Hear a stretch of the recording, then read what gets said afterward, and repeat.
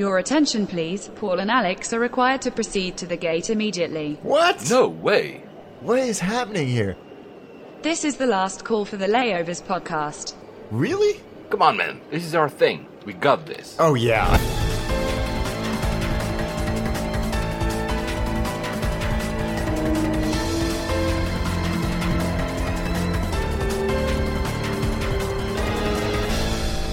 And we made it. Of course, geeks. Flight 101 to Hanoi. 101. That's kind of dystopian, isn't it? That's very George Orwell.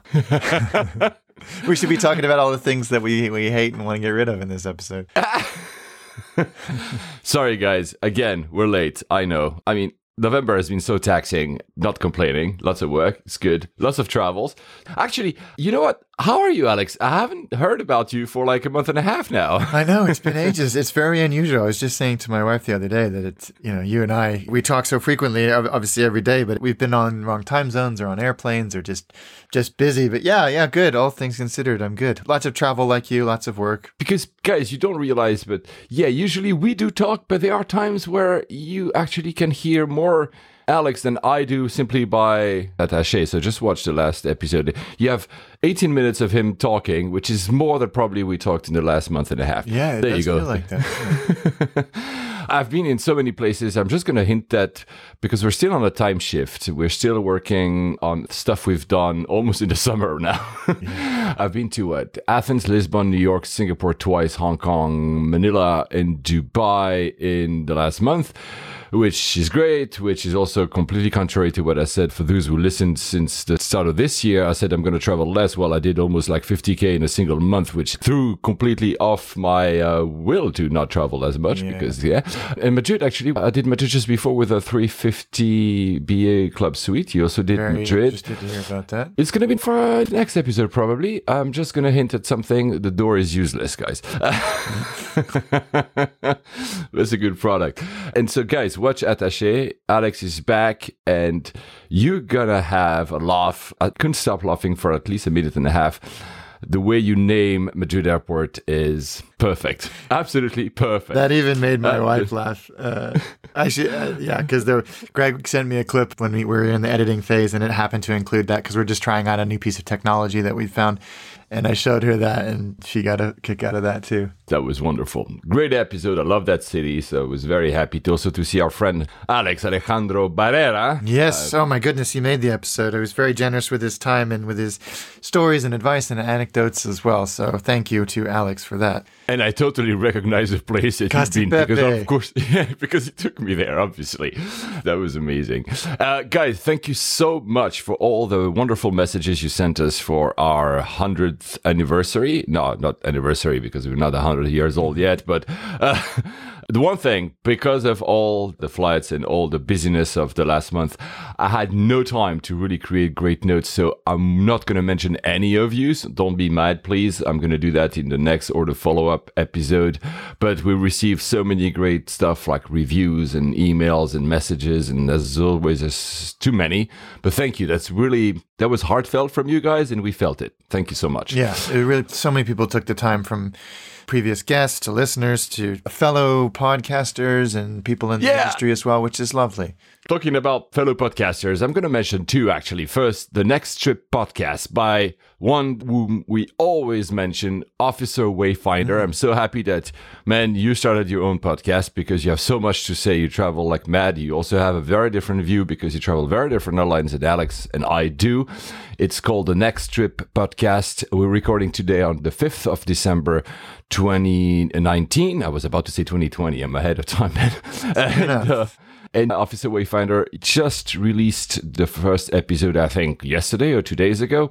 He does that with a fellow called Erdrew. I've listened to it. Guys, you're very kind because literally in the first 3 minutes, he says, shout out to Paul and Alex. We were the inspiration behind their podcast. Wow. Well, thank you so much. And you know what?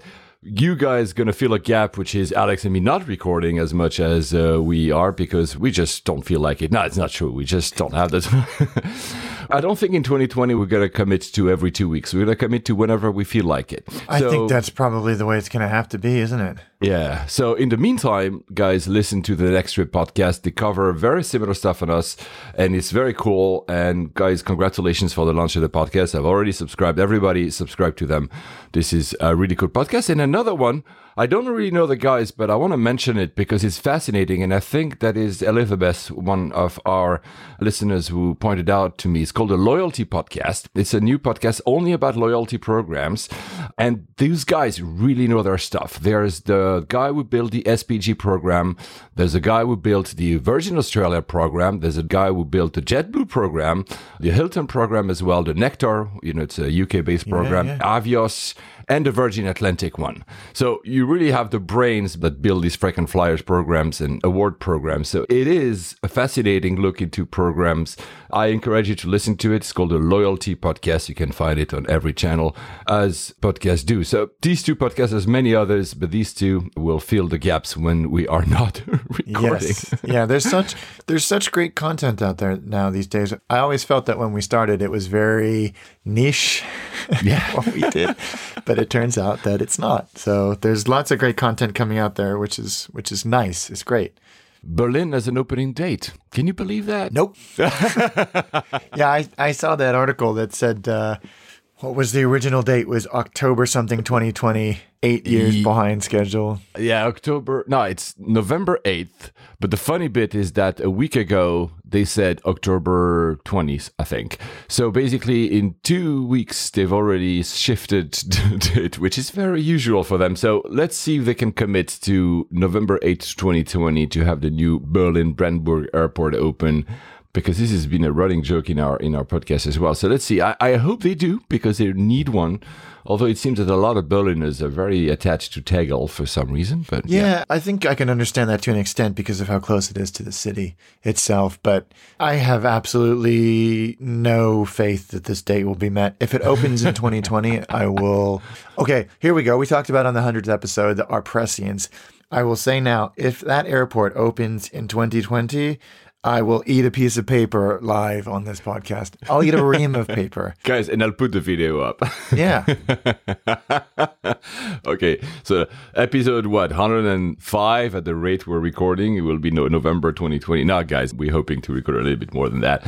So there you go. Alex has promised to eat some paper live on this show. What a stupid thing to say as well. Like, surely I could come up with something more exciting and interesting. I will take your suggestions, everybody. There you go. Because it's not going to happen.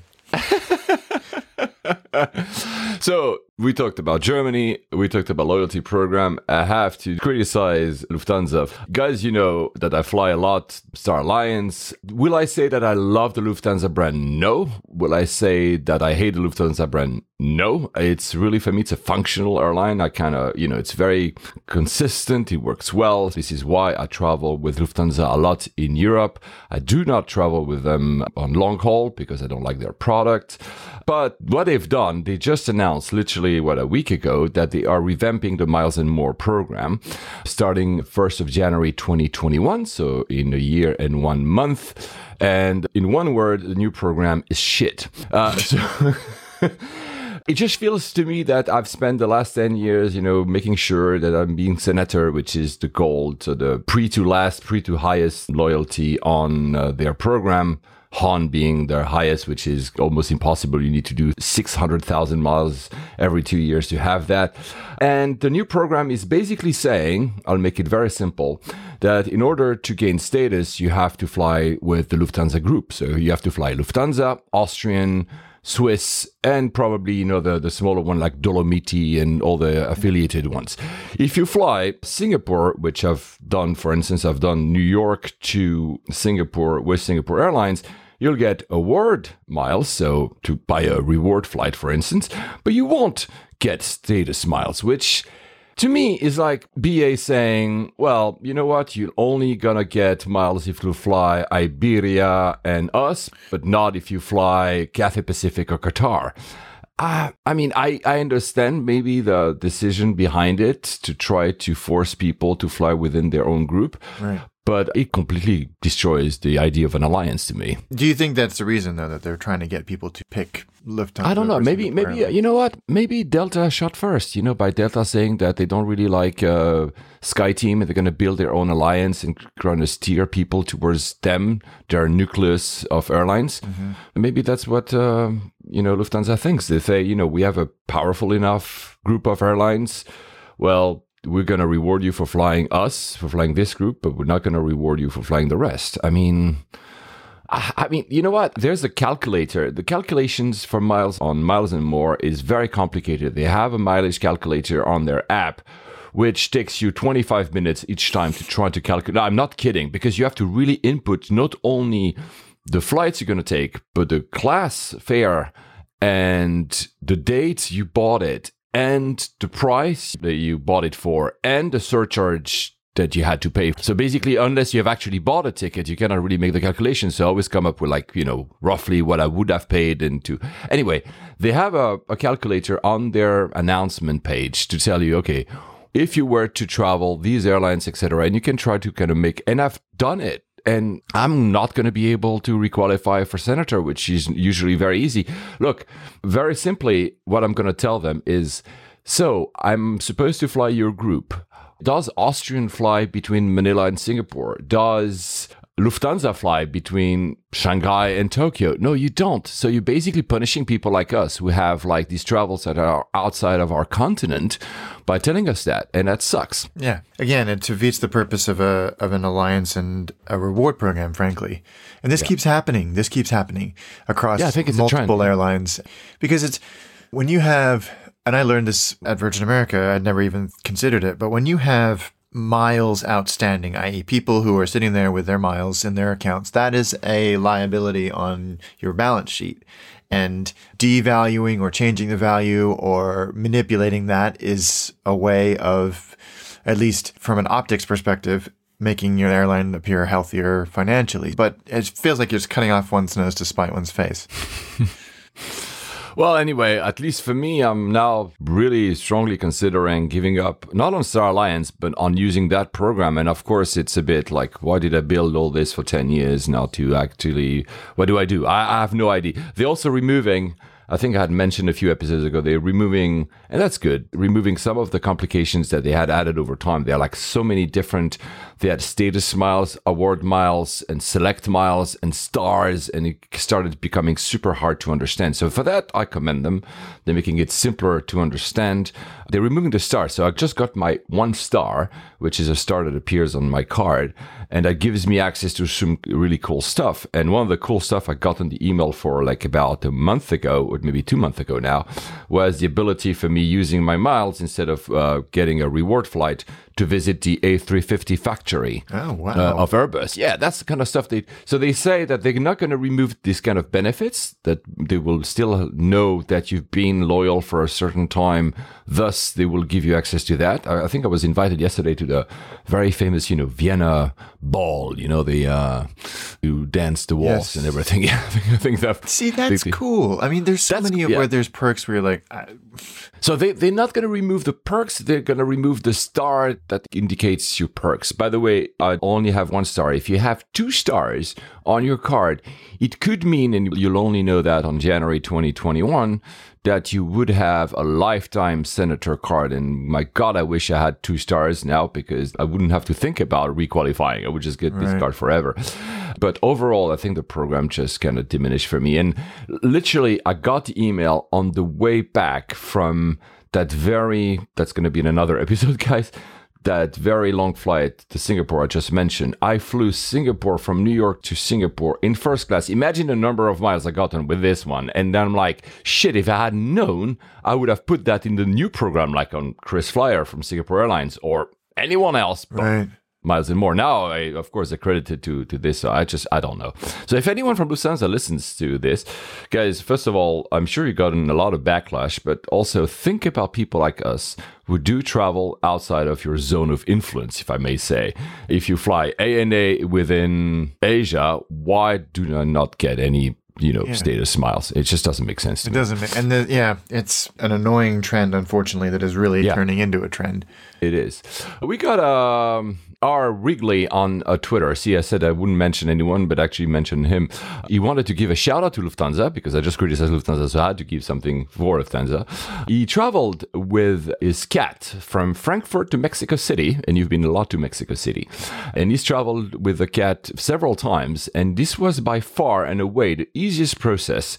And the cat is now safe and sound in Mexico. So there you go. They do something right. I've never stressful. I mean, you've done that. I've done that. It's a stressful process to go through. So it's encouraging to hear that it went so smoothly. Actually, a friend of mine, Natalie, who I was with in Singapore, she lost her cat through a process like that. She was flying with, was it Transavia? It was the Air France group. Her cat escaped from the apron in Paris because the handler basically dropped the cage and the door opened and the cat escaped, and it's been 2 years and she's in litigation and she's looking into doing a class action, and it's that's not good. No. I would hate it. Talking about cat, I don't know if you've seen that story, and then I'll go back to Lufthansa, on Aeroflot. So there was this guy called Mikhail, I think. He wanted to fly his cat called Victor. He paid the Aeroflot fees, because you have extra fees, of course, if you want to transport a cat. In that instance, the cat was with him in the cabin, and it was a 2-leg flight. So in the first leg, his cat with him, no problem. He stops in Riga. I think we covered that airport? I'm not sure anymore. And then Riga, apparently the guys were more stringent, and they actually not only measured the size of the cage, but they also weighted the cat. And the limit, as many of you cat or pet owners in general will know, is usually 7 to 8 kilos. And Victor was found to be 10 kilos, so 2 kilos over the weight limit. So they refused. They said, you cannot bring the cat on board. You have to figure out a way, so either put it in the hold or find another way. What he did, and that's where it becomes cheeky, he found a similar cat of a lower weight, thanks to the help from a friend that was nearby in Riga airport. The name of that cat was Phoebe. So when he checked in, he put that Phoebe in the weighing platform the next day when he was coming back to the airport. He put that other cat to be weighed in, and then switched again the cat. So he would actually have had a cat that was less than 8 kilos, but actually flying his cat. The thing he stupidly did is that he announced that on Facebook. That was dumb. And Aeroflot saw that, obviously. There was even a hashtag Victor the cat. Aeroflot decided to remove him entirely from its freaking flyer program. It annulled 400,000 miles he had accumulated over the years. That seems a little harsh. Yeah. And you're punishing, very obviously, one of your most loyal customers. Yeah. I'm not suggesting that what he did was the correct course of action, but that seems like the nuclear option. Yeah. And he was actually, by the way, was flying business class, which, to your point, means he was probably a good customer in general. So Victor the cat cost 400,000 miles. Another cat story, since we're on cats, that's here in the UK. I think it was in Gatwick. This couple, lovely couple, British couple, arrives at Gatwick and puts their carry-on through the X-ray, and there's a cat inside. What? And actually their cat had, during the night, decided to sleep in the morning. They didn't realize. Oh, I see. I thought it was one of those things where they're like, we didn't want to pay the fee, so we would just, wow, that's hilarious. So thank God they had a friend over there is actually, coming, picking up the cat. They were able to make their trip to New York. It was for their 40th birthday trip. So there you go. My cats always tend to, every time I leave luggage open, they tend to want to sleep in it, obviously, which is always great because I always carry, this lint roll, Oh, yeah. Because I wear a lot of black, which is not a good idea when you have cats, guys. So back to Lufthansa for a little bit. You've flown a lot, of course, because you always do British Airways. Yeah. What's your take nowadays about this group boarding thing? They seem to have been better about it. Even in the outposts, I found it's getting better. There's clear delineation between each of the groups as opposed to 1, 2, and 3. So Lufthansa decided to do something. They just announced it. I haven't experienced it yet because I haven't flown Lufthansa now in a little bit. For the groups, so Austrian and Swiss and etc. What they're going to do what's, everybody talks about how hard it is to board and how backed up it is in economy when everybody tries to put their carry-ons and everybody's waiting in line, etc. So Group 1 is going to be Han Circle member, Senator, and Star Alliance Gold. Group 2 is going to be business class travelers and economy flex travelers.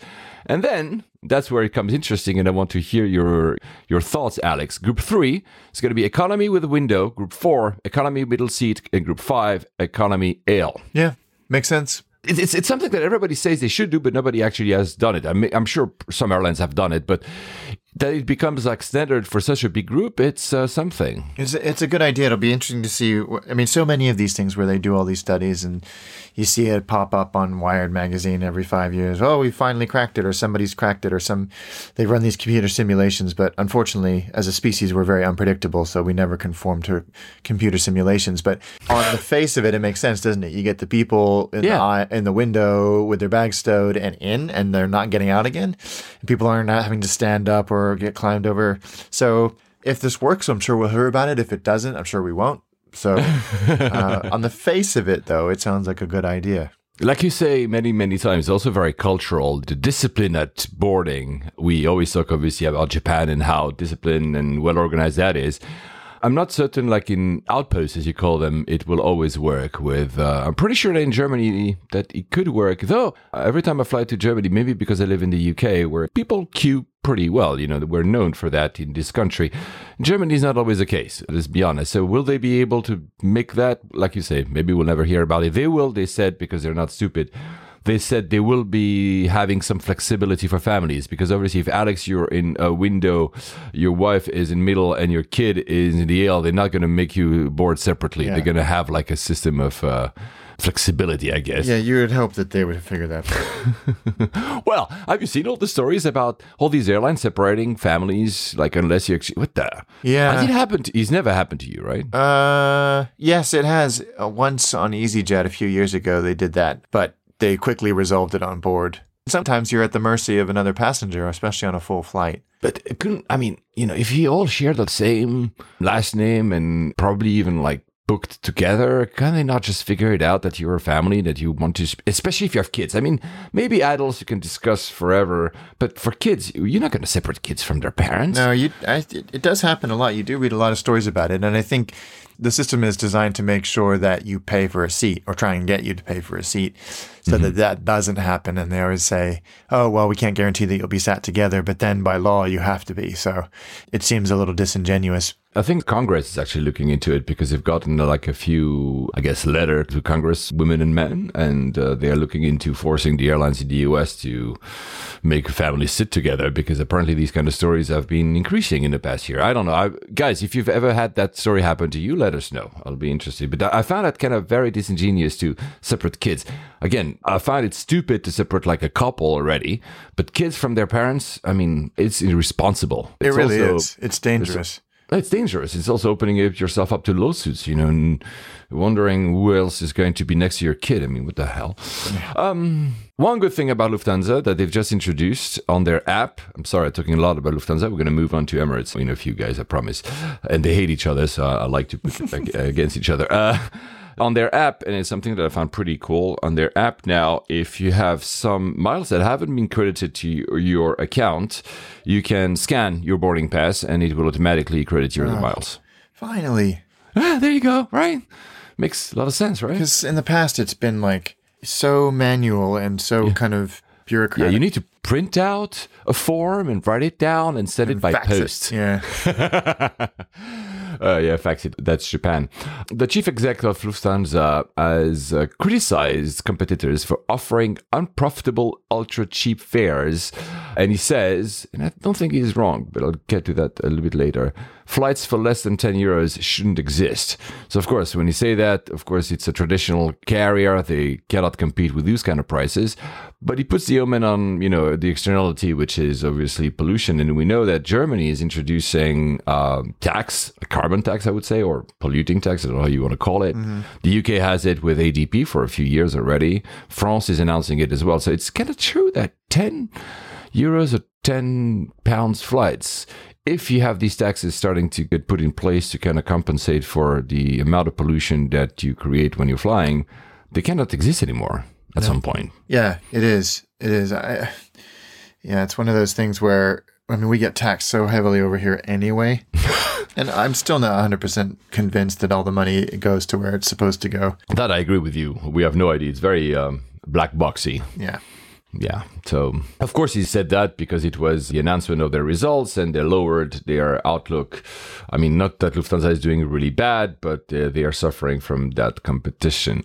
And yeah, I had a lot of, not pushback, but a lot of remarks about what I said at the very end of the last episode, our episode 100, when I said that I wish that the industry would figure out a way to make a better solution to pollution. And, you know, I can plant as many trees as I want to offset. At the end of the day, I'm still guilty. And I'm not here to flight shame any of you guys. I don't think that flight shaming leads to anything. But yeah, I get it. I get countries are increasing these taxes that I just mentioned. Other countries are thinking about it. I just mentioned the ones in Europe. And actually, the UK is thinking about banning frequent flyer miles altogether. To say that it encourages you to travel more because you want to do a mileage run or because you want to get to that status thing or whatever. I'm not sure if that's the solution, but it means it's clearly in the discourse these days. Right? Yeah.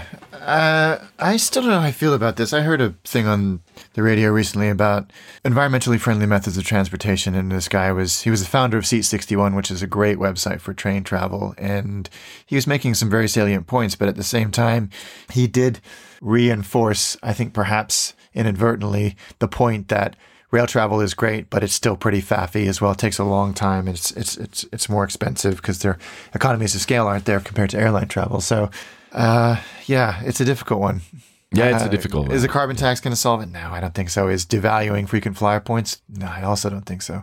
Yeah. If you put the two together, so like devaluating or banning frequent flyer miles, plus adding taxes on flight tickets to kind of compensate and offset the pollution, you end up people flying less and maybe also the slowdown of the economy we're about to experience probably. Well, it might solve over tourism then, right?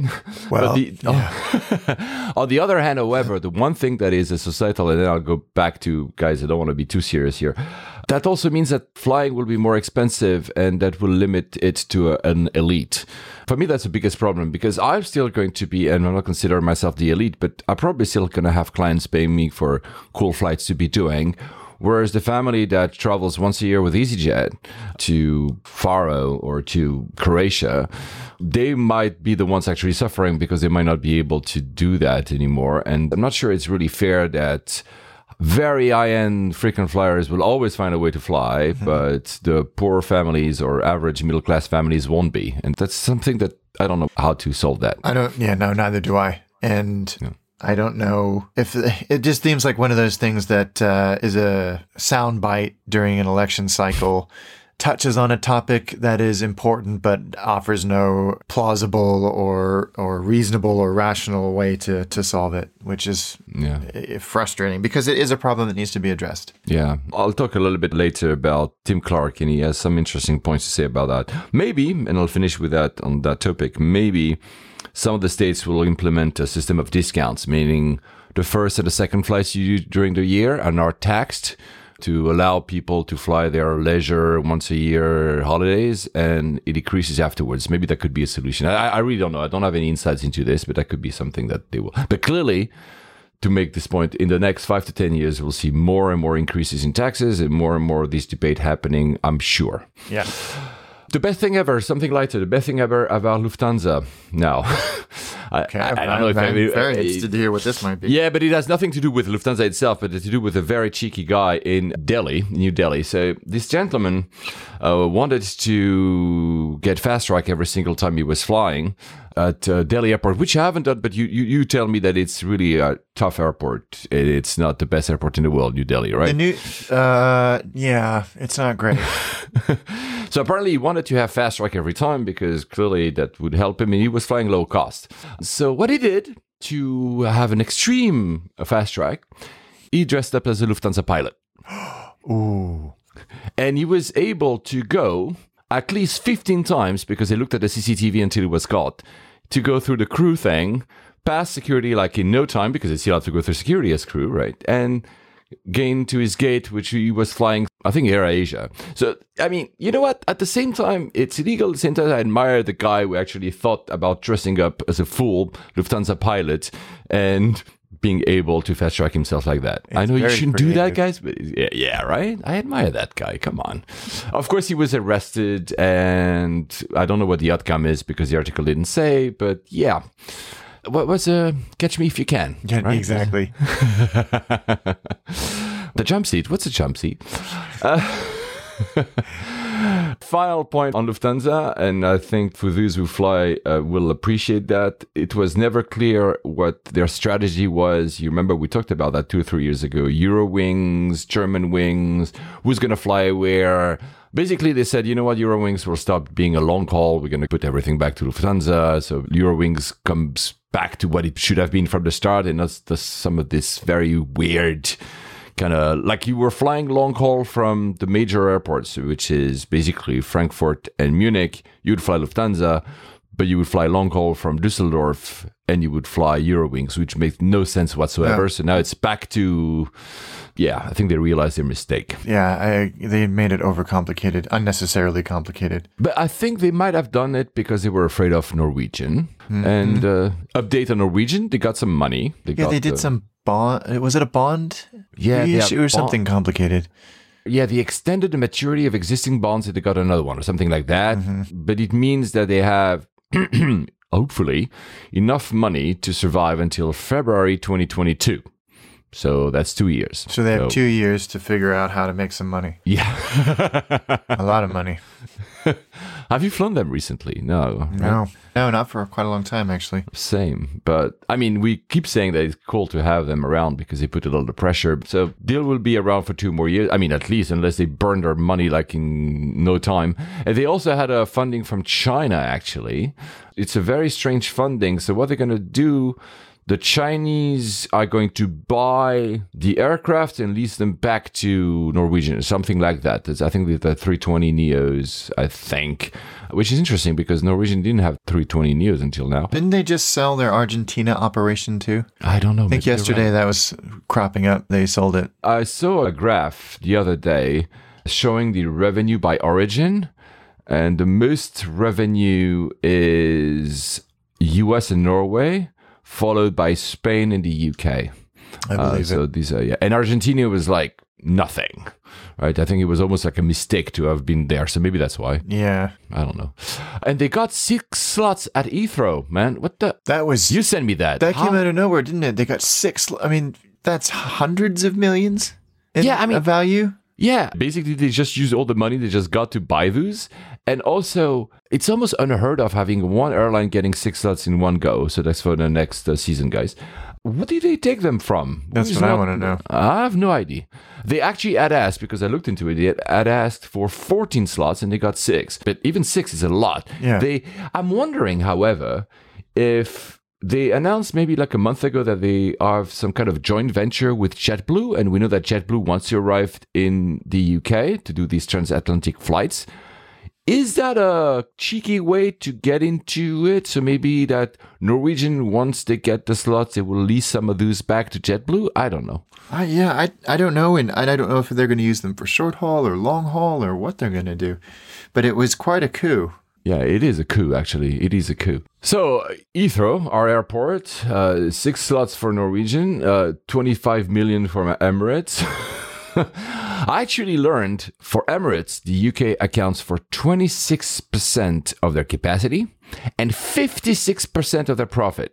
The UK alone. I kind of believe that because if you look, when you're trying to fly on them out of here and you look at the prices compared to anywhere else around, the market clearly supports that. So they're good for them. Good for them. And Dubai, London, combining Heathrow and Gatwick, I don't have the number for Stansted, the load factors average 93%. So basically the planes are always full.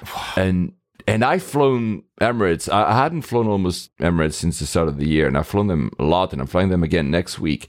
yeah, that leg, not only you can never get upgraded, it's always full. And we're talking 380s, right? It's amazing. I had no idea. We knew that because I think we talked about it a year ago, that the route from Dubai to London was one of the best revenue in the industry. But 56% of the profit, wow. Yeah. I mean, that's insane. That is insane. But it's, that we always talk about these sort of trunk routes and, where the money is. So it is insane, but, they're such a efficient machine. Yeah, so like I said, I flew them a lot recently, and it's horrible because, no, it's horrible to fly them. It's actually great to fly them. But I don't know how to judge anymore. I'm going to do one review today, and there's going to be others coming up, obviously. But because I've flown them so much, I'm not as impressed as I used to by the product, obviously. And I feel that it has aged a little. That I think that's a downside of them being so consistent. They have, in every 380, it's the same exact product, the same exact outfit, the same exact seat. I mean, with iterations, I've said it in the past. And the same with the 777, with, again, some iterations right there as well. So, but I don't know. I think that now that we're seeing like all the other airlines coming up with new products, it feels like really, it's maybe me because I've flown them too much, so I'm not impressed anymore.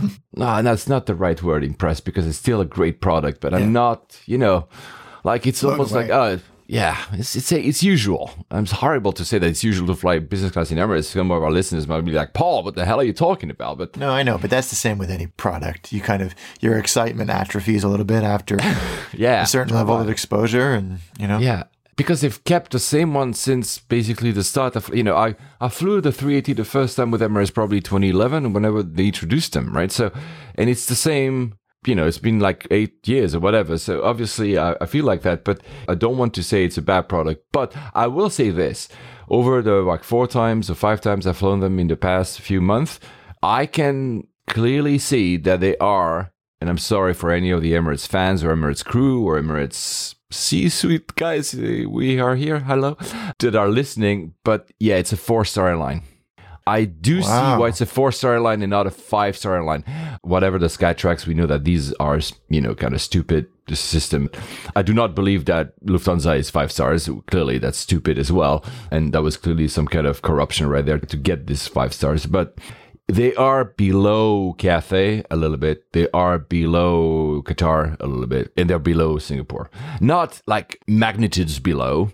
But again, I think the downside is having such consistency means that if they want to introduce a new seat, they have to introduce a new seat to basically the entire fleet of like thousands of aircrafts. And it's not thousands, but I'm doing that for my point.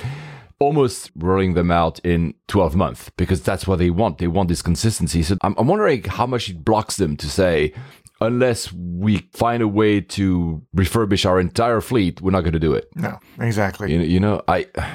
Because I admire that. This consistency is unmatched. I've never seen such consistency. It's amazing. Anyway, so I flew to Vietnam, Hanoi, the airport of today. So first I flew actually to Kuala Lumpur, which I had never been before. It was my first time in KL. We'll cover that airport. I know you have thoughts about that one as well. So I flew first, of course, London to Dubai with a 380, as I said. It's fun. They're repainting half of the aircrafts for Expo 2020. That must cost them quite a lot, actually. Yeah, I did notice that a lot recently. They're really doing a push in the IFE as well. They're talking about that. I had no plans to go visit it, but there's one thing that's going to inch me towards it, and I'll come to that in a bit.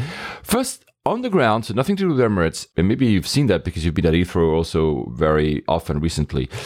When they paint the names of the aircraft to where to stop in front of the gate of the bridge, it says 787-10, but it says 350-1K. That's weird.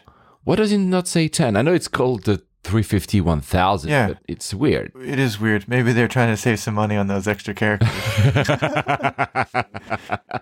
Yeah, probably.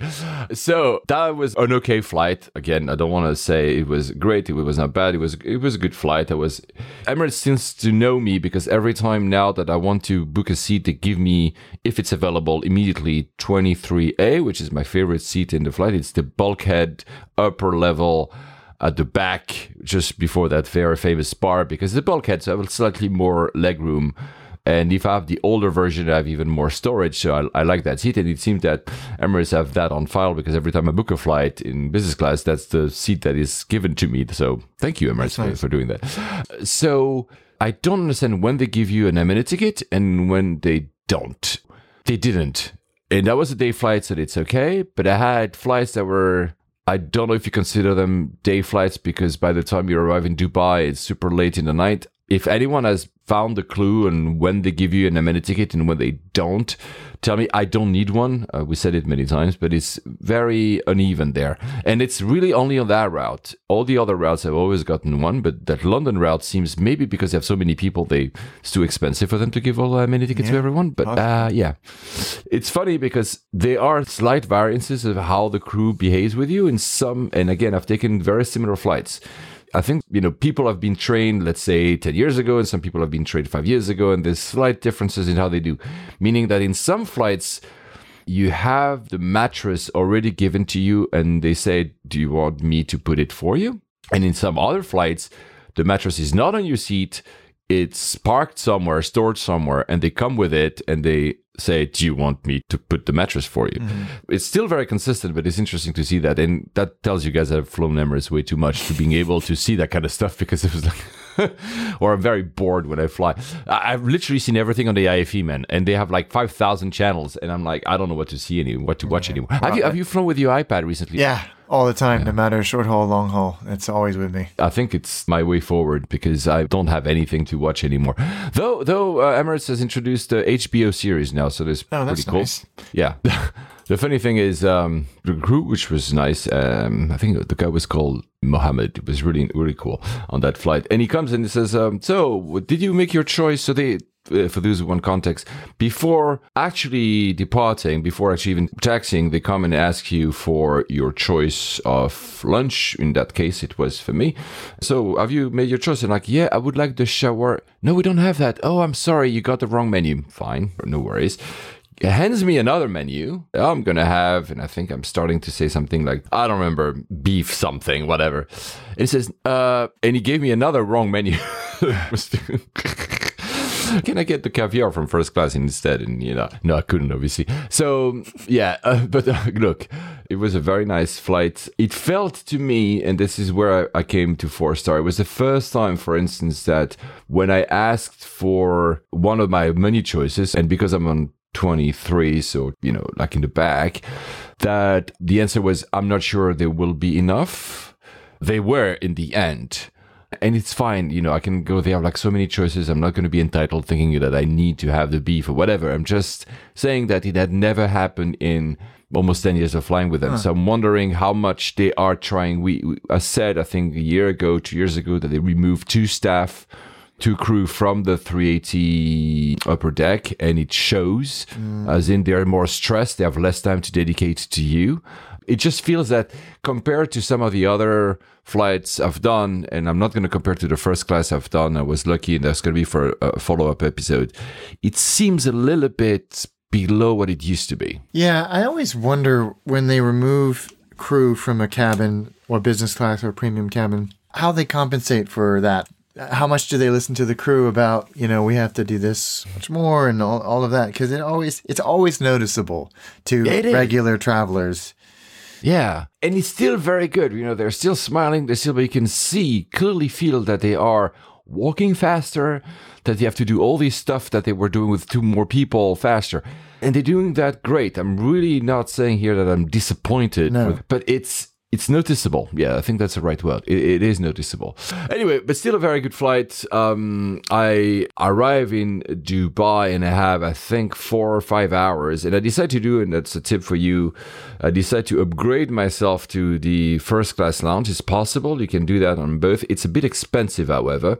So you can pay $200 if you either, I think, Skywards, maybe silver or gold, and or if you are ticketed in business class, you can upgrade yourself to that lounge. For me, it was in the Concourse A, so that lounge is very quiet.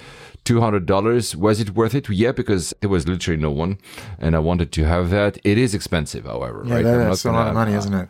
Yeah, I wouldn't do it for 2 hours. I would not even do it for 3 hours. For almost 6, the value was there. And it's not about the value, oh, I'm going to have better champagne, because I didn't almost drink anything because it was the middle of the day and I wanted to actually work. But the rest area is almost empty and you can sleep if you have a longer layover. I think Emirates only gives you hotel if you have a 7.5 or 8 hours layover. Below that, they don't. Fair enough. But for those who want to experience first-class lounges, my favorite is Concourse A at Dubai Airport, DXB, and it's $200. A friend of mine, I'm not going to mention him because I don't want to put him in a bad situation, tells me what he does. So the way it's laid out, you've experienced it, Alex. The lounge is an entire floor, basically. Yeah. So you have the first class lounge on the first floor and the business class lounge on the second floor.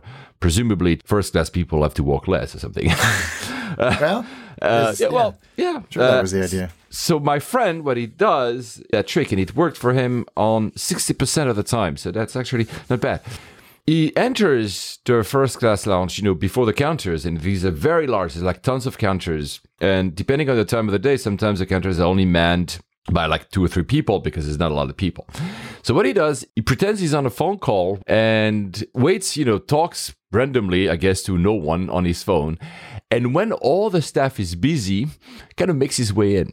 And he says that 60% of the time, is not being stopped by anyone entering the lounge. He's ticketed business class, but he gets into the first class. And a few times he's been stopped. He says, oh, I'm so sorry. I thought I was in the business class. I was just talking on the phone and I just entered. I can see how it would work. Yeah. I'm not saying that it's a recommended course of action, but that made me laugh that he would do that. I mean, this episode is clearly about people being I was going to say, we have a theme here. I'm going to dress up as an Emirates flight attendant pilot. Actually, yeah. I'm sure you can find on eBay some of these, the little hat and everything. Not my size, probably, because I'm too tall. I've never seen a flight attendant my height at Emirates. KLM, yeah. I'm not sure a KLM outfit would work at the first class lounge in Dubai. No. So then I fly DXB to Kuala Lumpur. For those who fly in Dubai, interestingly, they really revamped a lot the sea gates. We used to be the Dyer gates, the older.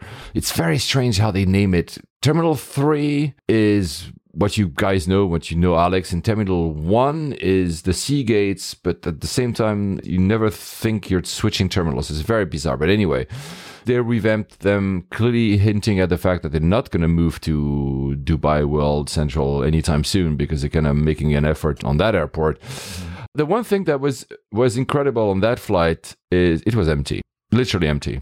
So meaning that sometimes these 380s with Emirates are not really a good idea.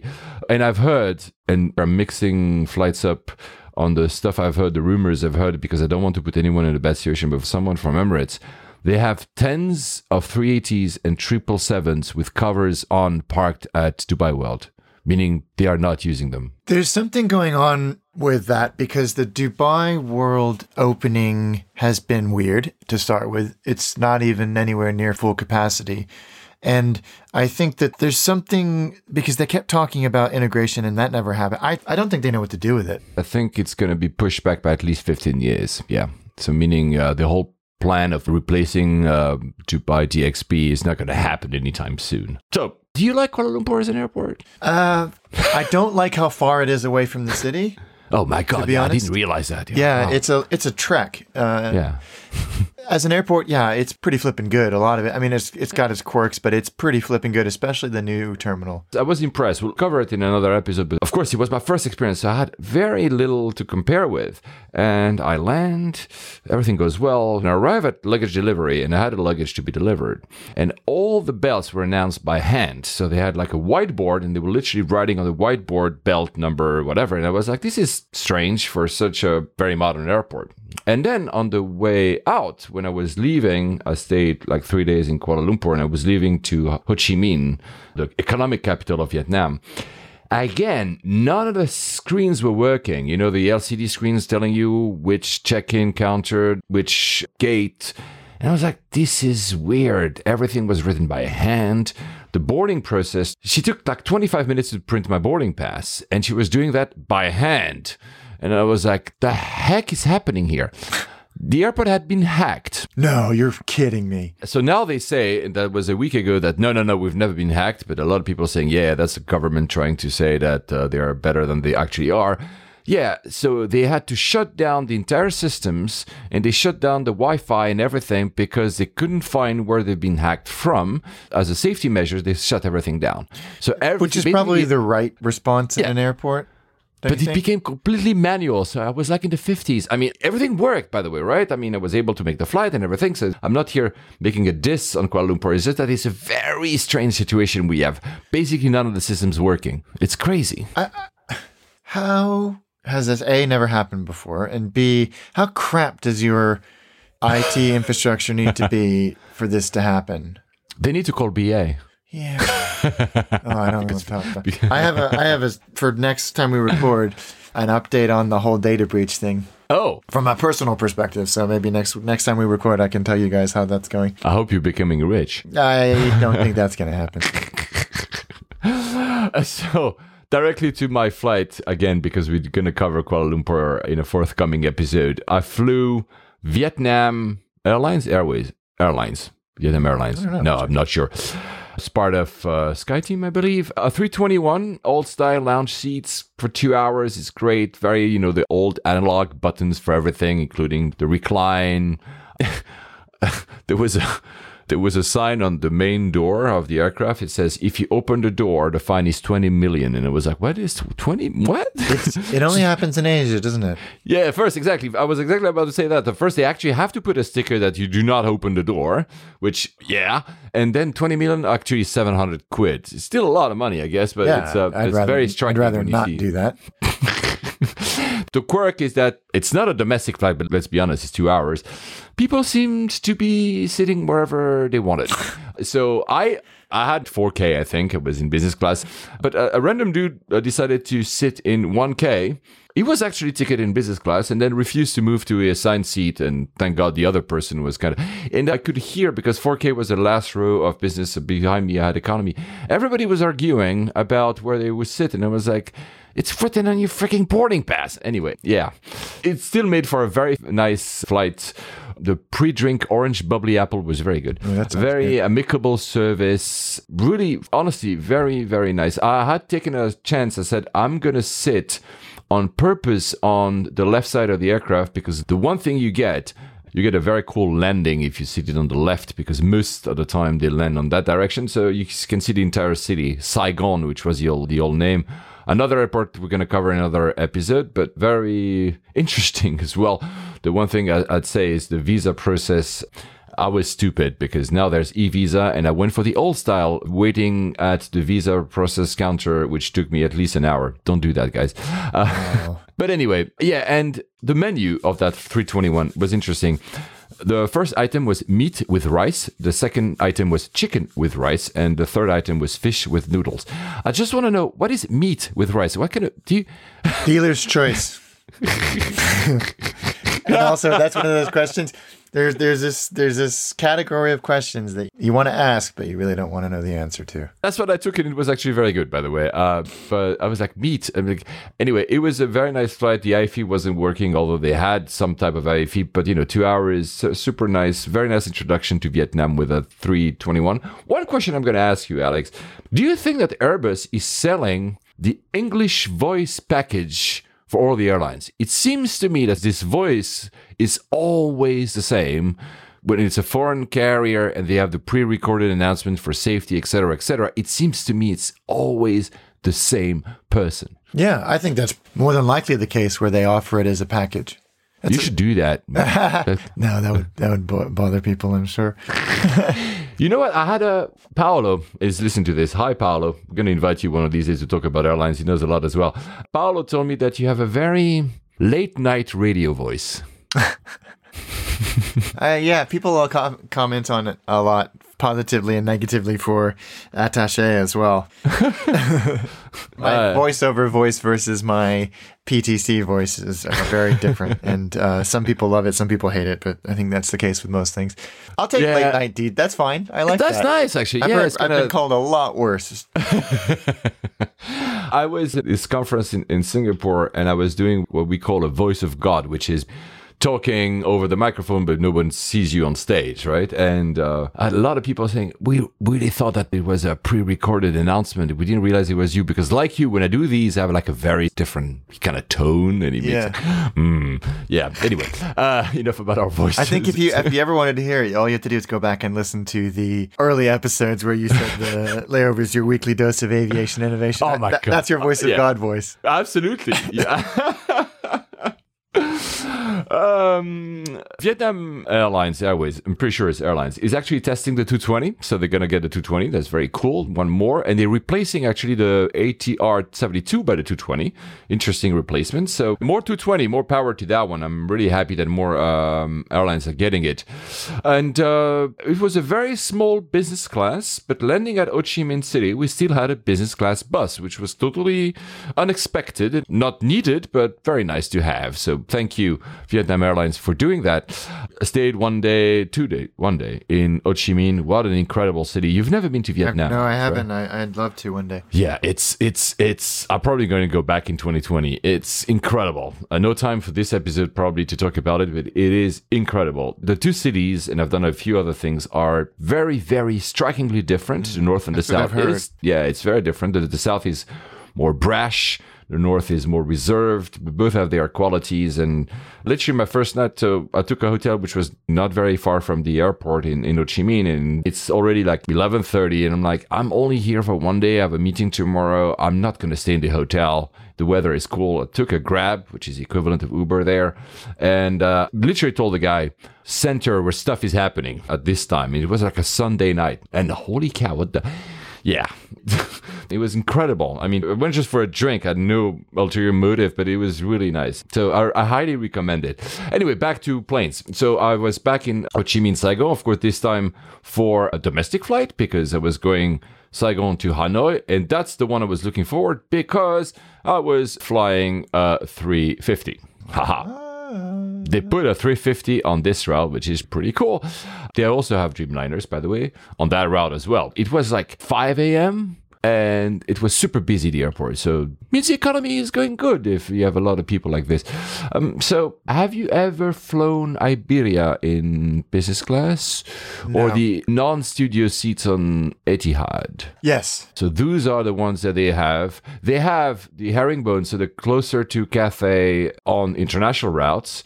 But on these domestic routes, they're using those. And they are, for me, the underdog of business class seats because they're not fancy. They're not really, striking to look at, but they're very open. There's a lot of room for someone tall as me. And honestly, again, for a flight that was maybe 2.5 hours, it was fantastic. This time I opted to sit on the right side of the aircraft in order to see the coast. And my God, it's magnificent. So yeah, very, very cool flight. Again, that warning about not opening the door. That's funny, isn't it? Yes, it's like, okay. It must be happening if they actually say that, man, right? It is. Yeah. The business class is full, so the economy of the country must be working very well. They've spent a lot of time and money on investing in the infrastructure, the aviation infrastructure of that country. Yeah. And it's clearly paying off. Yeah, it is. Hanoi is actually expanding. I'll come to that when I land there. But really, great airline, great staff. The staff, it was a domestic, but there was this guy, I forgot his name, I'm so sorry. Not fluent in English, but made a lot of effort I was the only foreigner. And that was fantastic. Honestly, I would fly them. I've heard reviews that on long haul, this other version, this other seat, which is more like herringbone, reverse herringbones, are a bit uncomfortable if you're tall. I've not done them. But this one for 2 hours, 2.5 hours, 3 hours, I don't remember exactly. It was perfect. Right. The food was nice. I didn't eat that much because I don't really do breakfast, but I still wanted to try. Really great. The one thing I noticed, Alex, on the menu, they had printed both the way to Hanoi and the way back. On the way back, for lunch, there was pizza. Right. Ah! And I didn't do that. I need to do Okay, this. so there you go. There's another one to add. I feel like we should have a spreadsheet of airport and airline pizza options. So, IFE Limited, I cannot judge if that's the IFE. They also run on international routes. As I said, I've flown a lot recently, so probably I've seen everything. It was not bad. It's really funny because, everybody has Modern Family nowadays on their TV options, because I guess that's a thing that everybody loves.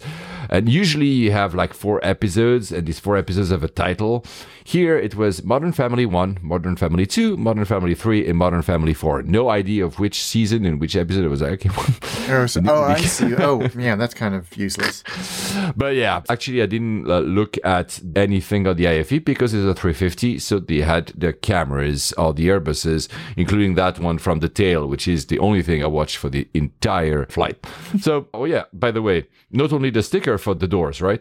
During the PA announcement in English, we remind you to not open the doors.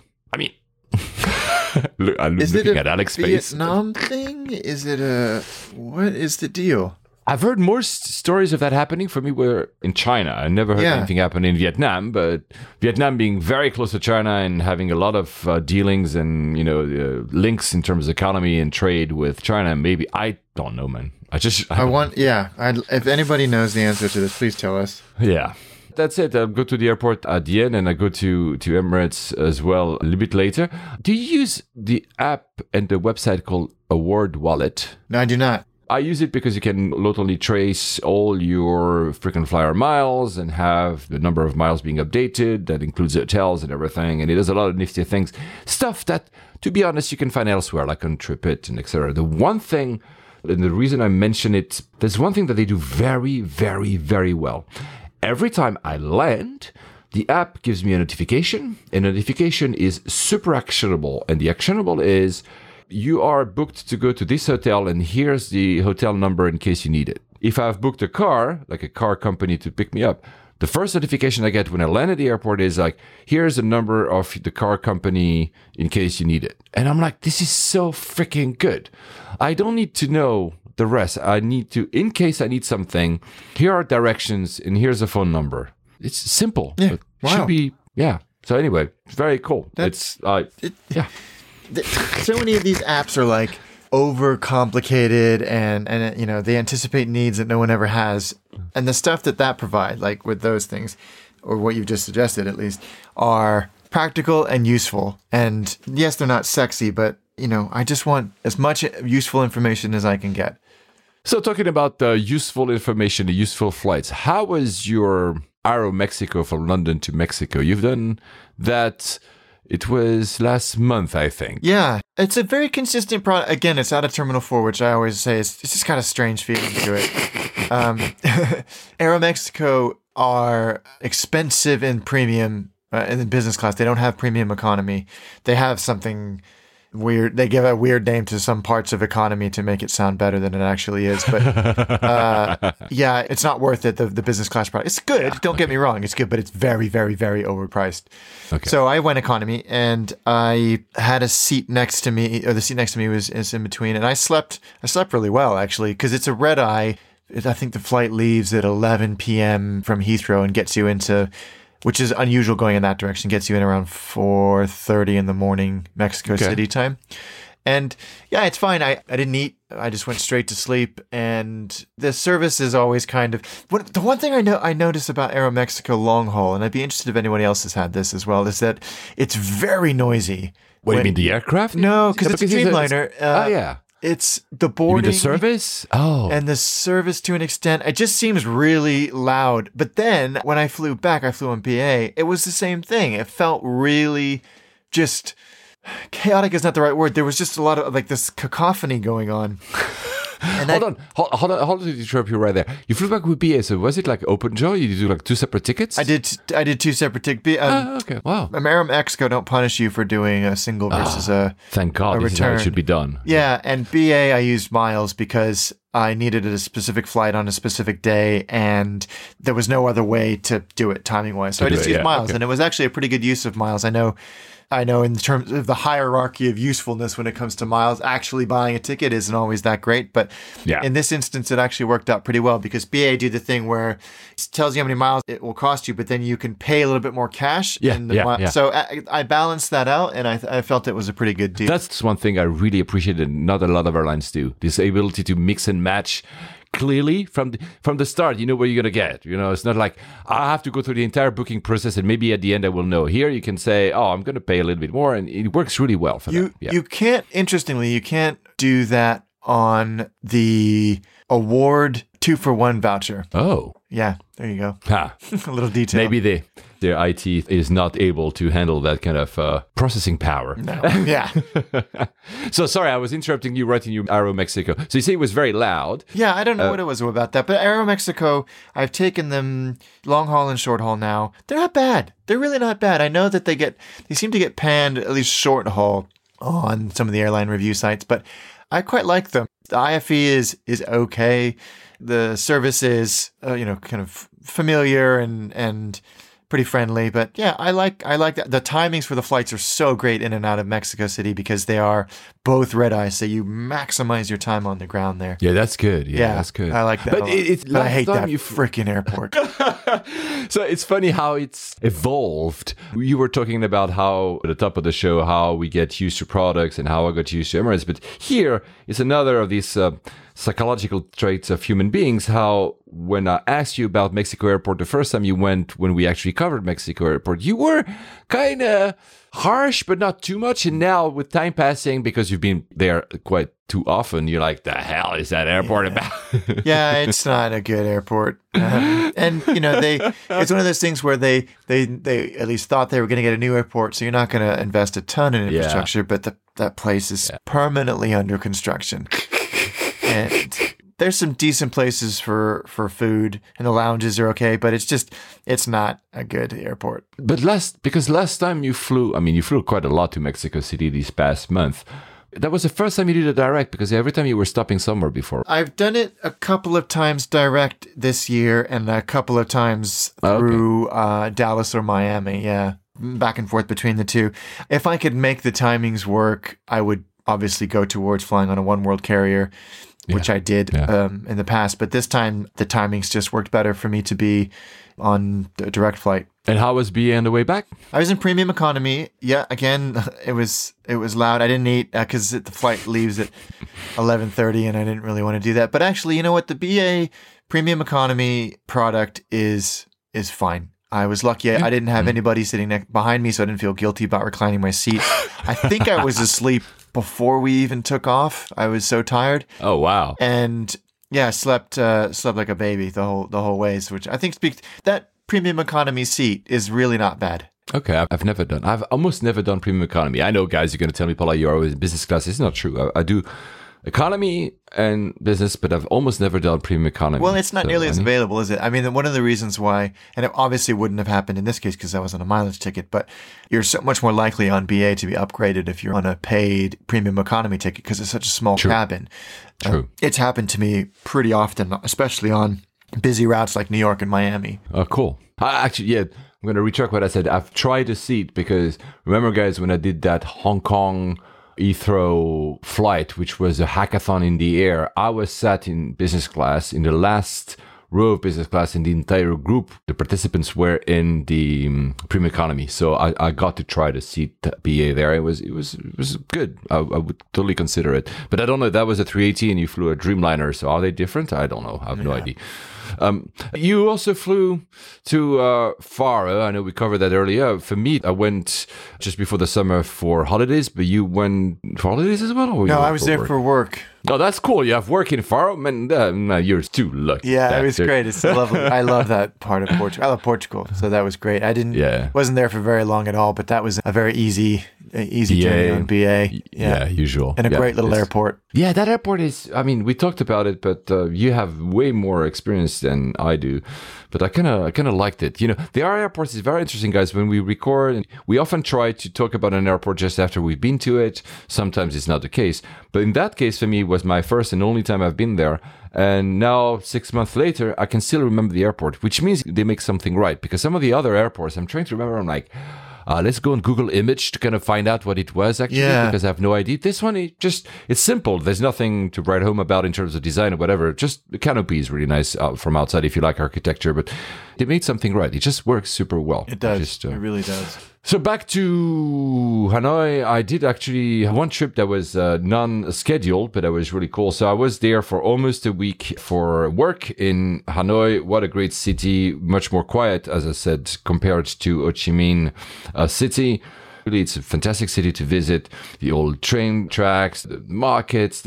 I went and got, that's my specialty. I took my camera one day and I said, I'm going to get lost in the city. And I went into like the back streets of the back streets when I was the only foreigner. I ate like, I love street food, chicken. No one was speaking English. It was, that's, by the way, that's another striking difference. The South, at least Ho Chi Minh, people speak English relatively well. The North, it's more hit and miss. Yeah, it was absolutely fantastic. I went to these small streets where they have a lot of mopeds, bikes. Yeah, it's the only way to get around from what I understand. And my God, like they are like very narrow, almost Blade Runner-y type of streets. And you have these guys going super fast in both directions and you have to walk at the same time. And it was totally lucky shot. I was just walking and said, I wanted to walk and see what happens. And it was fantastic. I mean, one day I'll put the pictures out. I know people always say, Paul, you never put your pictures out. And it's true. But it was absolutely, absolutely fantastic. So I really love that city and I would recommend it to anyone.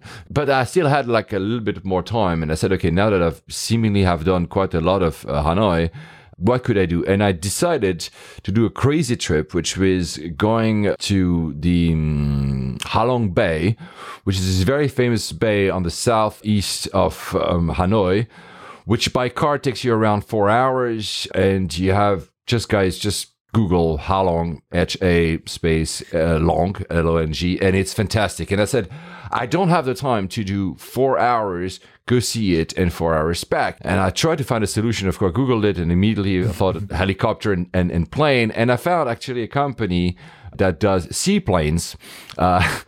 Man, they have Cessna Grand Caravans going there, which is a hybrid, so you can land both on soil and on water. So they have retractable wheels under the floating things. And I couldn't find a way to do there with a plane and back. I literally only had like a block of 7 hours.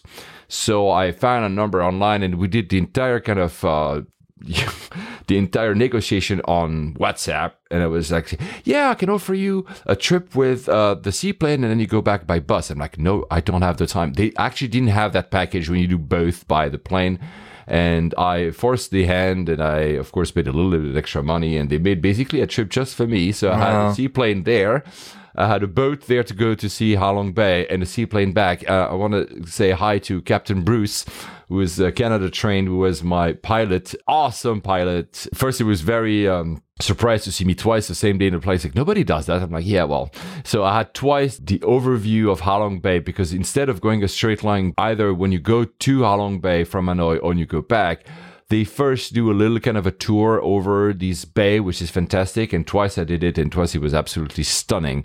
I can only recommend it. It's not cheap to do it. I would not recommend it to do twice the seaplane because nobody is like me and does these trips in 7 hours. It doesn't make any sense. But for those who are in the region, at least one of the leg, do it with the seaplane. Not only is it a great freaking Cessna Grand Caravan, but also the view is absolutely fantastic from the air, something you cannot see from the ground. There's apparently also a helicopter service. I don't want to think how much that one costs. Yeah, I was just thinking that's probably, yeah.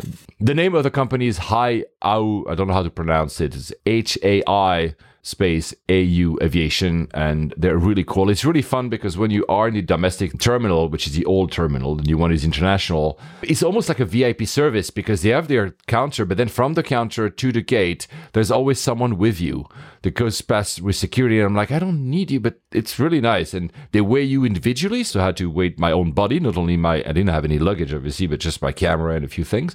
The staff was very nice as well on both sides. Of course, it's not really an airport on the other end because, I should have said that. When you arrive in Halong Bay, there's no such thing as an airport. So he basically lands in the bay and then kind of floats for a while, and then there's a jetty, and then basically comes back to land. It's really cool. They have the wheels are under these floating devices. So basically, when you just advance, at some point he comes, and then he stops, and you are like a terminal. It's not a terminal. Something. A shack. It's more than a shack because they make. Clearly, I can see that there's a lot of Chinese tourists that have appeared, and I had a captain for my boat trip. Yeah, I know that was a bit crazy, but I had my own boat as well. Wow. So the guys are super cool. And he was telling me how the difference has been in the past 5 years because a lot of the Chinese tourists are coming now. So they're building a lot of modern tourist infrastructure that they didn't have 5 years ago. It's still not completely, built up, but you can feel that there is an entire economy built around tourism. So go fast, guys, before it's maybe too built up. Yeah. And I was very lucky also, the same company, I can't give you the names. If you want to go to Vietnam and Hanoi and do that trip, just reach out to me. I'll give you who to reach out to because all the boats take the same kind of trip. And I literally said to the on WhatsApp to that lady who was organizing my trip, and I was trying to negotiate hard on the price and everything. I said, I'm a photographer. I'm not a tourist. I don't want anyone in my pictures. Don't big me to the usual, thing that every tourist does. So my captain on the boat took me to a different route, and I was alone the entire time. That was absolutely amazing. Again, it was custom made. I'm not sure it's something that I can say that everybody would do, but it's fantastic. So yeah, and the plane, man, comparing to the seaplane I had done in the Maldives, which was with the Otter. I was going to say that was an Otter, wasn't it? Yeah, that was quieter, the Cessna. It was probably a bit bigger, maybe. I'm not even sure. No, it's not bigger, actually. Yeah, I I think they're longer, aren't they? Yeah, maybe longer, but it doesn't seem there were more seats, though I'm not entirely sure. But anyway, super cool. They do these kind of, like they do in these small planes, they still have to do the safety procedures, and they basically shout the procedure over the noise. And then probably my favorite part, of course, flying over Halong is beautiful, and that's clearly the highlight of the thing.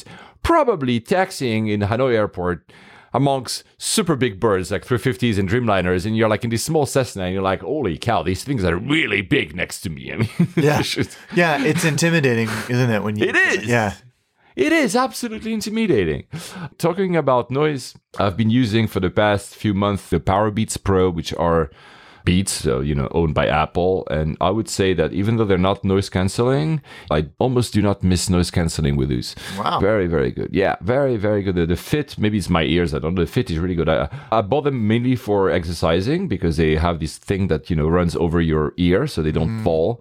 I love them. Actually, I have also the AirPods Pro, which are noise canceling, and they're good. I've tested them in a flight recently, but I still prefer, for some reason, the Powerbeats Pro. So there you go. We're not reviewers of headphones, but yeah. Well, I mean, what environmental test is an environmental test. So still using your Bose, right? I do. Yeah, I've got I don't know what they're, but I love them. The wireless. Yeah, although they're developing a strange rattle inside the earbud, which apparently is common with this model, so I'm a little bit disappointed in that. I hope I don't have to replace them because those aren't a cheap item. No, they're not cheap. The US is still, I think, the cheapest.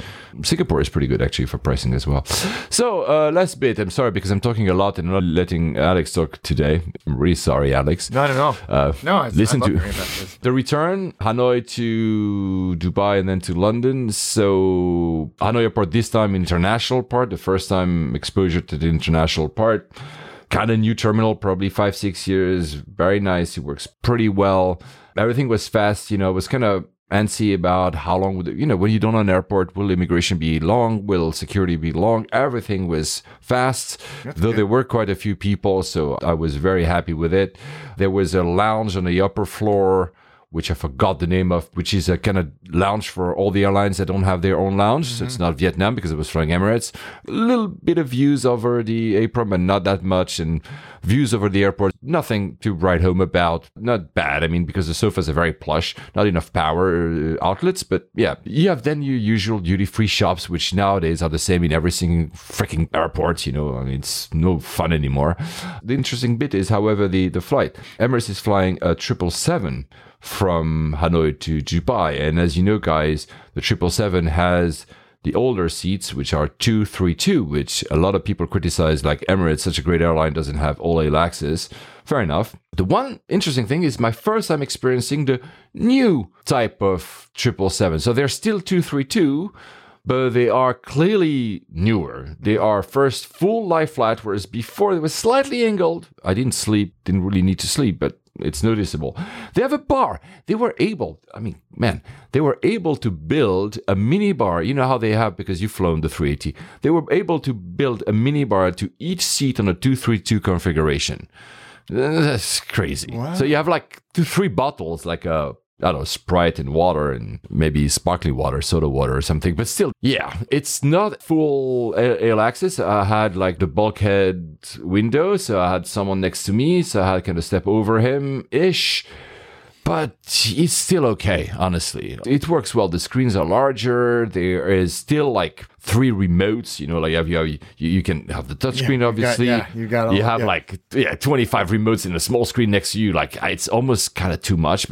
And you can see that they made some effort in thinking about the UX of the seat, because when you are like in lounge or in lie flat, there are additional rows of buttons that were hidden when you're like in the takeoff position or landing position. So more accessible, easier accessible rows of buttons to switch your seats and the lights next to you.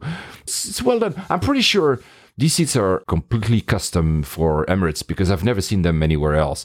I cannot relate these seats to anything else in any other airlines. So probably they fully custom, unless somebody listened to this. I've seen something very similar. I know that 232 is something that we've seen over and over. But these seats with that configuration is very unique. Which always fascinated, just on the point that you're just making about the uniqueness of the seats, what I'm always fascinated by is that the various manufacturers have these frameworks, like these skeletons, that they know will fit in a certain aircraft. Yeah. And then the customization happens on top of it. And the variants, I mean, in some cases where we've seen it with the Zodiac seat that everybody has, it's very obvious that's the same seat. Yeah. But there's some where you're like, that's amazing that those are the same seat. And the suite format, I think, is where you get so much of the customization. So Emirates have the clout where they can do that. But I think that's so interesting. What a fun job to be able to have. Oh yeah, that's absolutely very good privacy. Actually, the guy next to me, I couldn't really see him. The divider goes so high that it's almost like I'm alone, and it works well. I still understand people criticizing for non-full AL access in a world of all the business class pretty much are going to full AL access for everyone, but I cannot fault that seat. I cannot fault the quality of the seat as well. You could see that the leather had a pattern on it that was very modern. I don't like the fake wood thing, or maybe it's real wood with some kind of varnish on top. I never liked it, and that fake gold thing, but it's done in a very tasteful manner for this one, so it works. Again, I prefer something more like Cathay Pacific, these kind of colors, but it works really, really well. So yeah, good seat. I want to say hi to 3 friends, Sebastien, Maxime, and Sally, because they were in economy, but they came back to me and we made like selfies, me seated in the seat, and all the crew was laughing because these guys were like, they had never been in the business class. So yeah. Remember, guys, because they're all much younger than I am. My first time in business class, I was maybe 34 years old. So you have time, because they were like, Paul, they were like, 23 and 22. They were like, oh, I wish, like, yeah, I was 34 the first time I flew business class. The crew, and this is where I say that's a 4-star airline, the crew was kind of meh. Really? Okay, but not very engaging.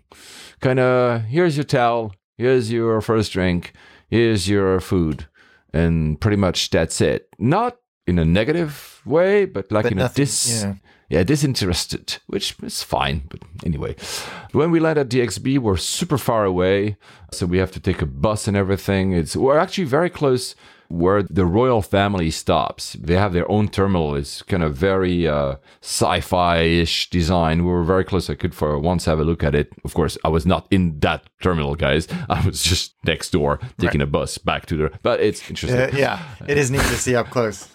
Yeah. And back to that lounge A, I said this time remained in the business one. And very interestingly, every time I board to Heathrow or Gatwick, usually I come back to Heathrow. Let's say the flight is at 11 and they say boarding at, let's say, 10:30.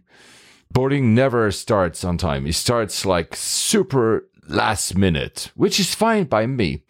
The only problem is I can clearly see that it creates a lot of anxiety to other passengers. People are all flocking towards the gate. There's no staff because they're waiting until the last minute to open. You know how Emirates does. They board first economy and then they board the rest. So there's no one at the gate The gate is direct access from the lounge. There's no one at the gate until they actually start boarding business and first, meaning that you have a lot of people being very anxious. You can feel people are like trying to find the staff and say, where are we boarding? I think Emirates should be very more upfront about the timing and not because people are really, really antsy. Yeah. Not for me. I don't care. I'm like, oh, whatever. Maybe I fly too much, but I could see that a lot of people were not really, really happy. The cool thing on that one, 380, of course, the captain. I'm from Chicago and welcome to the 380 Jumbo service in London. The weatherman says it's a good day to fly. That's nice. So American. I loved it. I want to give a shout out to Barbara and Mostafa, my two crew. They were excellent. So to change, I just said it was me from Hanoi here. It was really good. They were attentive, fun. It really makes a difference. I might have said earlier that it's not as consistent as it used to be Emirates, but when their staff is good, they're really, really, really good. When they're at the top. I mean, it's the same with Cathay. Same with BA. BA, yeah. But it wasn't as noticeable before because Emirates was very consistent of always having a great experience. And now it's slightly like there was this meh. But Qatar, for instance, which I said earlier this year that one of my flights was my favorite flight ever. There was another flight I've done, I don't remember which one, but the crew was also meh. So it happens, it's sometimes, or maybe the person is having a bad day. Yeah. We're human and it's fine. The UK has banned the shower attendant from flying into the country. So if you're flying in first class on Emirates, you have the showers, of course, in the 380. And these showers have a dedicated person there. The thing is, that person doesn't have a full flight attendant license, and the UK just decided that they are not flight attendants. For some reason, they waited 10 years to decide that, but they said, no, you cannot enter, so they are forbidden from entering the country. I don't know why they did that. Yeah. Well, I can't think of a compelling reason, but, Now, it's not on that flight. It's on one of my Emirates flights because I don't want to put anyone into a corner here by saying what I'm going to say. But somebody from Emirates, let's put it that way, told me that crews tend to want to avoid flying to London. That kind of correlates to my experience where sometimes Emirates to London is lesser than Emirates to Tokyo, Emirates to Singapore, Emirates. And is it because there's a bad rep about that route? I don't know. I would not have thought that would be the... No, me neither. I would have thought that would have been one of the easiest routes. Yeah, well... The one thing that is always cool, they have this internal kind of podcast, when they talk I love about that. stuff. It's what's playing as soon as you board, isn't it, on the IFC? Yes. And this time they had, probably because of the Dubai Air Show that just happened, they had Tim Clark. He talked about the 777X. He didn't say that in that interview, but I read somewhere else that he doesn't expect the 777X to arrive in 2020. So it's going to be not before 2021. We know that Boeing has delays, but he was still talking how much Emirates collaborated very closely with Boeing on the 777X. No surprise, because they're ordering a shit ton of them. And we know a little bit more about the inside. There's not going to be a bar. There's not going to be showers, obviously, but there's going to be a small comfort area in the middle of the business class. But it's not going to be a bar. I don't know what it's going to be, but they're still kind of trying to do something a bit different. I just mentioned the seat of the 777. The seat will be, he says, new, but actually it's the same as the 380. Okay. How do we feel about that? I kind of wish they had... Let's wait until they actually roll it out.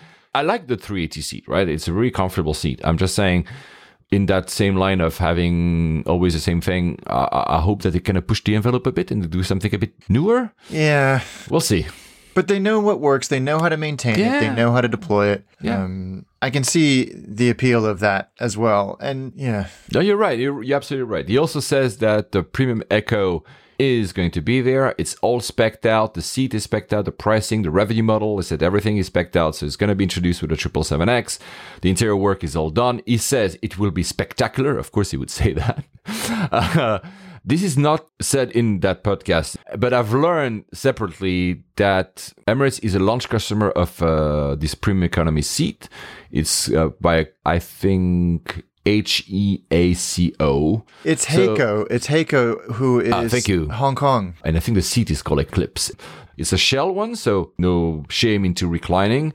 And also, apparently, they will be a little staggered, which kind of hints at a better aisle access for everyone. So not like fully business class, but still one seat being slightly behind the other. So but that could actually be something that I would be drawn in to try to fly this premium economy seat. It's a very good one. He also says that the server power of the IFE will be immense. I mean, they already have 4,000 I was going to say, they must be else? already using some pretty impressive stuff. You know, I went to the point I was like, it's great to say you have 4,000 channels, and kudos to them. Yeah. But how much crap is being produced every year to fill that? I was going into the new movie section. Is it direct to IFE? Direct to IFE. That's a new category. And he said, that was my favorite quote of his podcast. He said, the 777X will fly at an altitude lower than the Dreamliner, so it will be more enjoyable. You will, and this is the quote, you will not be dragged in a washing machine backwards. I love it. I don't think I've ever felt dragged in a washing machine backwards. And he calls the folding wings genius. And what I didn't realize, Alex, I assumed that these folding wings, and maybe some of our listeners will say, Paul, you're stupid. Of course, that's how it works. I thought that this would be directed by the crew, by the pilot. And I assume they would be. No, it's automated. At the ground, at a certain speed, the folding wings go automatically up. I learned something today. I naturally assumed that it would be part of a checklist. See? So probably there's manual override, I can assume. So probably at some point off the runway and a certain speed, we will see them go folded automatically. Wow. I mean, it makes sense. One less thing for the crew to have to think about at busy times of the flight.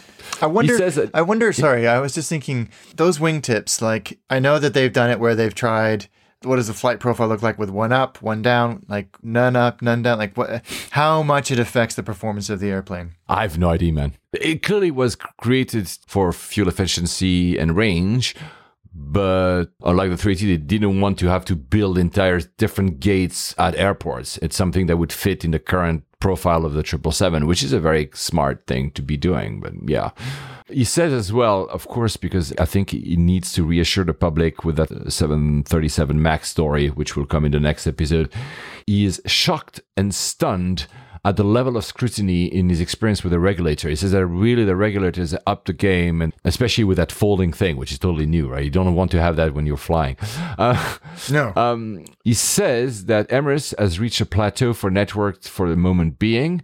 They did a study late last year about how they want to be. They mapped out the entire route system and said, okay, what does Emirates want to be in 10 years, 15 years? Taking into account that the 380, and we'll talk about that in the next episode, because he had some interesting things to say. We don't have time this time. That was an interesting... Yeah. But basically, because they don't have the 380 anymore in 10 years, because as well, you said earlier, Dubai, well, the other airport is not being put into place as fast as they think. So they have currently 360 aircraft flying to 260 destinations. In 10 years, they want to have 500 aircraft to 450 destinations. That's the goal. And everything has been met. Yeah. They've ordered, he calls that the new twins, the 330neo and the 350. They've ordered both. And the Dreamliner and the 777X, which I just mentioned. So when they have all these new type of aircrafts, expansion a lot in Africa, US, and LATAM. He mentions US, so you'll have more Emirates in the US. If only it were up to him. By the way, when he says 500 aircraft, I think he includes Fly Dubai, which I think they need to do something about because the reviews are really dire. Mm-hmm. I might be flying them at the end of the year. It's unsure yet. This is how I learned that the reviews were dire, is that the experience is completely different from Emirates. And Emirates is now sending you Fly Dubai when you try to book as part of their network because they're very heavily consolidated. That's something that a lot of people are not happy about. It's as if buying a flight on... actually, it's not as if. You're buying a flight on British Airways and they make you fly Vueling. That's a bit the thing. Yeah. Doesn't work. No. Yeah. So they've ordered, actually, remember we said, will they order or not the Dreamliner? They have. They ordered 30 Dreamliners Dash 9s at the air show. It's actually a conversion of 777s, meaning that because the 777 is so late, they are buying Dreamliners. It's not a new order, it's a conversion. They remain the largest 777X orders. They will have 125, 26. And they already have like 155 777s, so really a lot of 777s, man. It becomes more complicated for them. It was easier before because they only had like 2 planes. Yeah, exactly. Exactly. He's clearly unhappy about Airbus, about the 380. Let's put it that way. He says that in general, the industry will have to make step changes, coming back to what we said at the very top of the show in terms of pollution. He says hydrogen is probably something we're going to be looking at some point. He doesn't believe in electrical planes because for large aircrafts, it's still way too early in the game to make that. But interestingly, he points out that other ways of reducing pollution. One's being, he says that ATC, especially in Europe and the US, have to get their act together, stop making planes wander around, making them go in a straight line.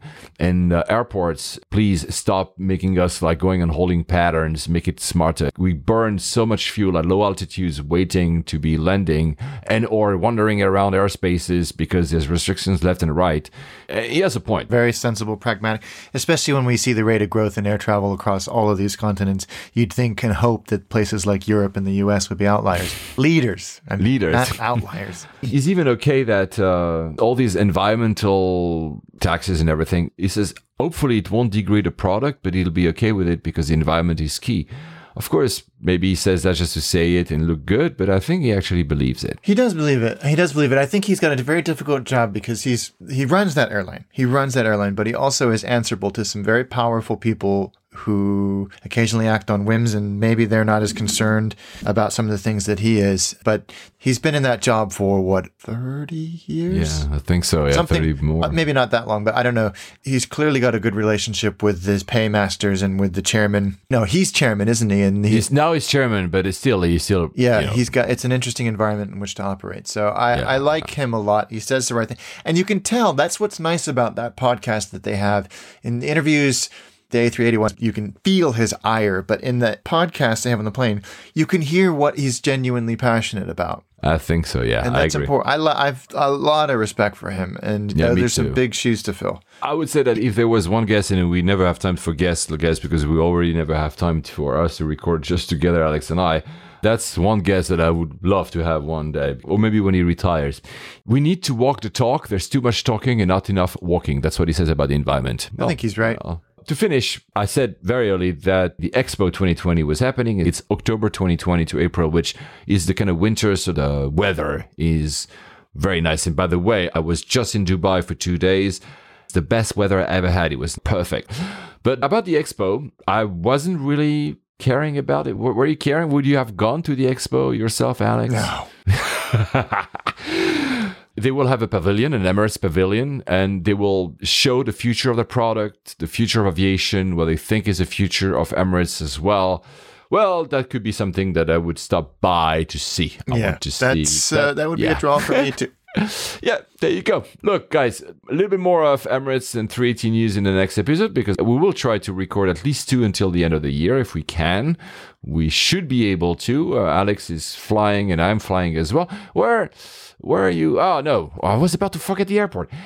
Now Bai Airport, so Hanoi Airport, and I'll do Ho Chi Minh another time. So it's the largest airport in Vietnam in terms of capacity, but not the busiest, which is Ho Chi Minh. Ex-named Saigon. Interestingly, in the south, they still call it Saigon. Yes. Whole story here. So it's the second busiest airport, Hanoi, Now Bai Airport. I don't know what it actually means. If somebody from Vietnam could tell me Now Bai means anything, I have no idea. It's about 30 million passengers a year, so it's a big airport. Terminal 1, as I said, serves domestic flights, and the newly built, I think 4 or 5 years, Terminal 2 is the international, clearly the main hub for Vietnam Airlines, but also like stuff I've never seen elsewhere. Bamboo Airways, I saw on the tarmac. Bamboo Airways. And Vietjet. Vietjet is famous in Vietnam. Vietnam is a pretty big country, so there's a lot of people that will want and are already traveling. Yeah, and need to travel. Look, it's an easy airport to be using. You have Grab, which is the equivalent of Uber. You can also have taxis, obviously. I don't think there is a rail detailed link. Maybe I'm wrong. I took a Grab myself. The Grab driver even asks you to take simply a picture of where you're standing so they can actually pick you up at the That's right a point. good idea. Yeah, like just, it's very practical. I love Southeast Asia for that. People are like, yeah, you have a smartphone in your hand anyway. Just take a pic of where you are and I'll pick you up there. I'm like, yeah. The one thing that you need to be careful about, especially when you go back to the airport to take your flight, although there's not a lot of traffic in Hanoi, I mean, there is, but not dramatic. It's not Bangkok, it's not Jakarta, etc., or Manila. They have very slow speed limits. At the beginning, I was like, is my driver driving really slowly? And then I realized everybody's driving slowly. And then maybe we have traffic in front of us. No, they simply have extremely low speed limits. So it takes a while. I mean, I'm not criticizing the fact that because they have very low rate of accidents on the road. It was really meant for safety, but it's striking. You'll see, Alex, when you go, you're like, we're on the highway. Why are you not going faster? It's really simply because that's the law. So just bear that in mind. The airport is not too far from the city. It's pretty easy to get. As I said, the domestic terminal age, but it's okay. It's a bit weird. It has like lobbies. Lobby what? I mean, it's not very, but it's fine. Few lounges, which I didn't, I went to one. I don't remember the name of it. It was okay. The international one, the Vietnam Airlines ones, well, apparently they're very nice. It's a large, easy airport, easy terminal to navigate into. And they have plans by 2050, they want to reach 80 million. And by 2030, so in 10 years, they want to reach 50 million. So they're going to That's aggressive. Yeah, build. So they're really going to build a lot of stuff. So yeah, I can only recommend it. It was actually easy. The one thing I will warn you in case you need to land in Hanoi or Ho Chi Minh and then take a domestic flight, you have to take into account the time it takes you to process the visa thing. Don't do it like me. Most countries can do an online e-visa thing.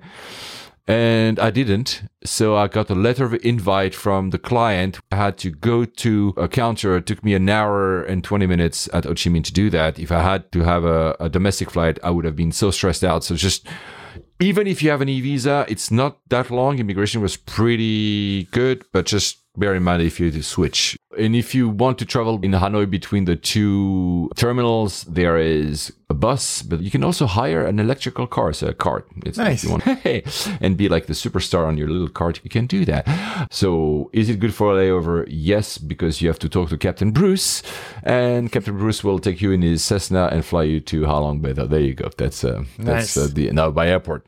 So what are your next flights? Because I think you are doing something unusual. Yeah, well, relatively unusual for me anyway. We're flying to San Jose, California for a night, and then the next morning we fly to Maui in Hawaii, the whole family. So I'm looking forward to that. I've never been. Staying in the region? Are you going to trek around? Just on Maui. We're staying, I don't really know it at all, so I don't know. Some resort. I'll have to tell you when I get back. That's awesome. I can't remember. So jealous. And then you're staying in California for the Christmas. Yeah, we get back in time for Christmas. You're so lucky. Because as for me, I'm going to Tokyo and Dubai again with Emirates. So there'll be more Emirates. Sorry, guys, because I've been doing that all this episode. And probably to Astana, called Nur Sultan now, just before Christmas, which means it's going to be minus 40 degrees Celsius, which I don't know how I feel about. So Alex is going to be like with a lot of sun in Maui, and I'm going to be freezing to death in hypothermia in Kazakhstan. It will be very, very cold. So if I'm dead before the next episode, no, let's hope we're going to record another one. And I'm sorry, because in this one I talked a lot. I promise you in the next one is going to be less about me, more about Alex. All good. And everyone, happy flying. Safe travels, guys.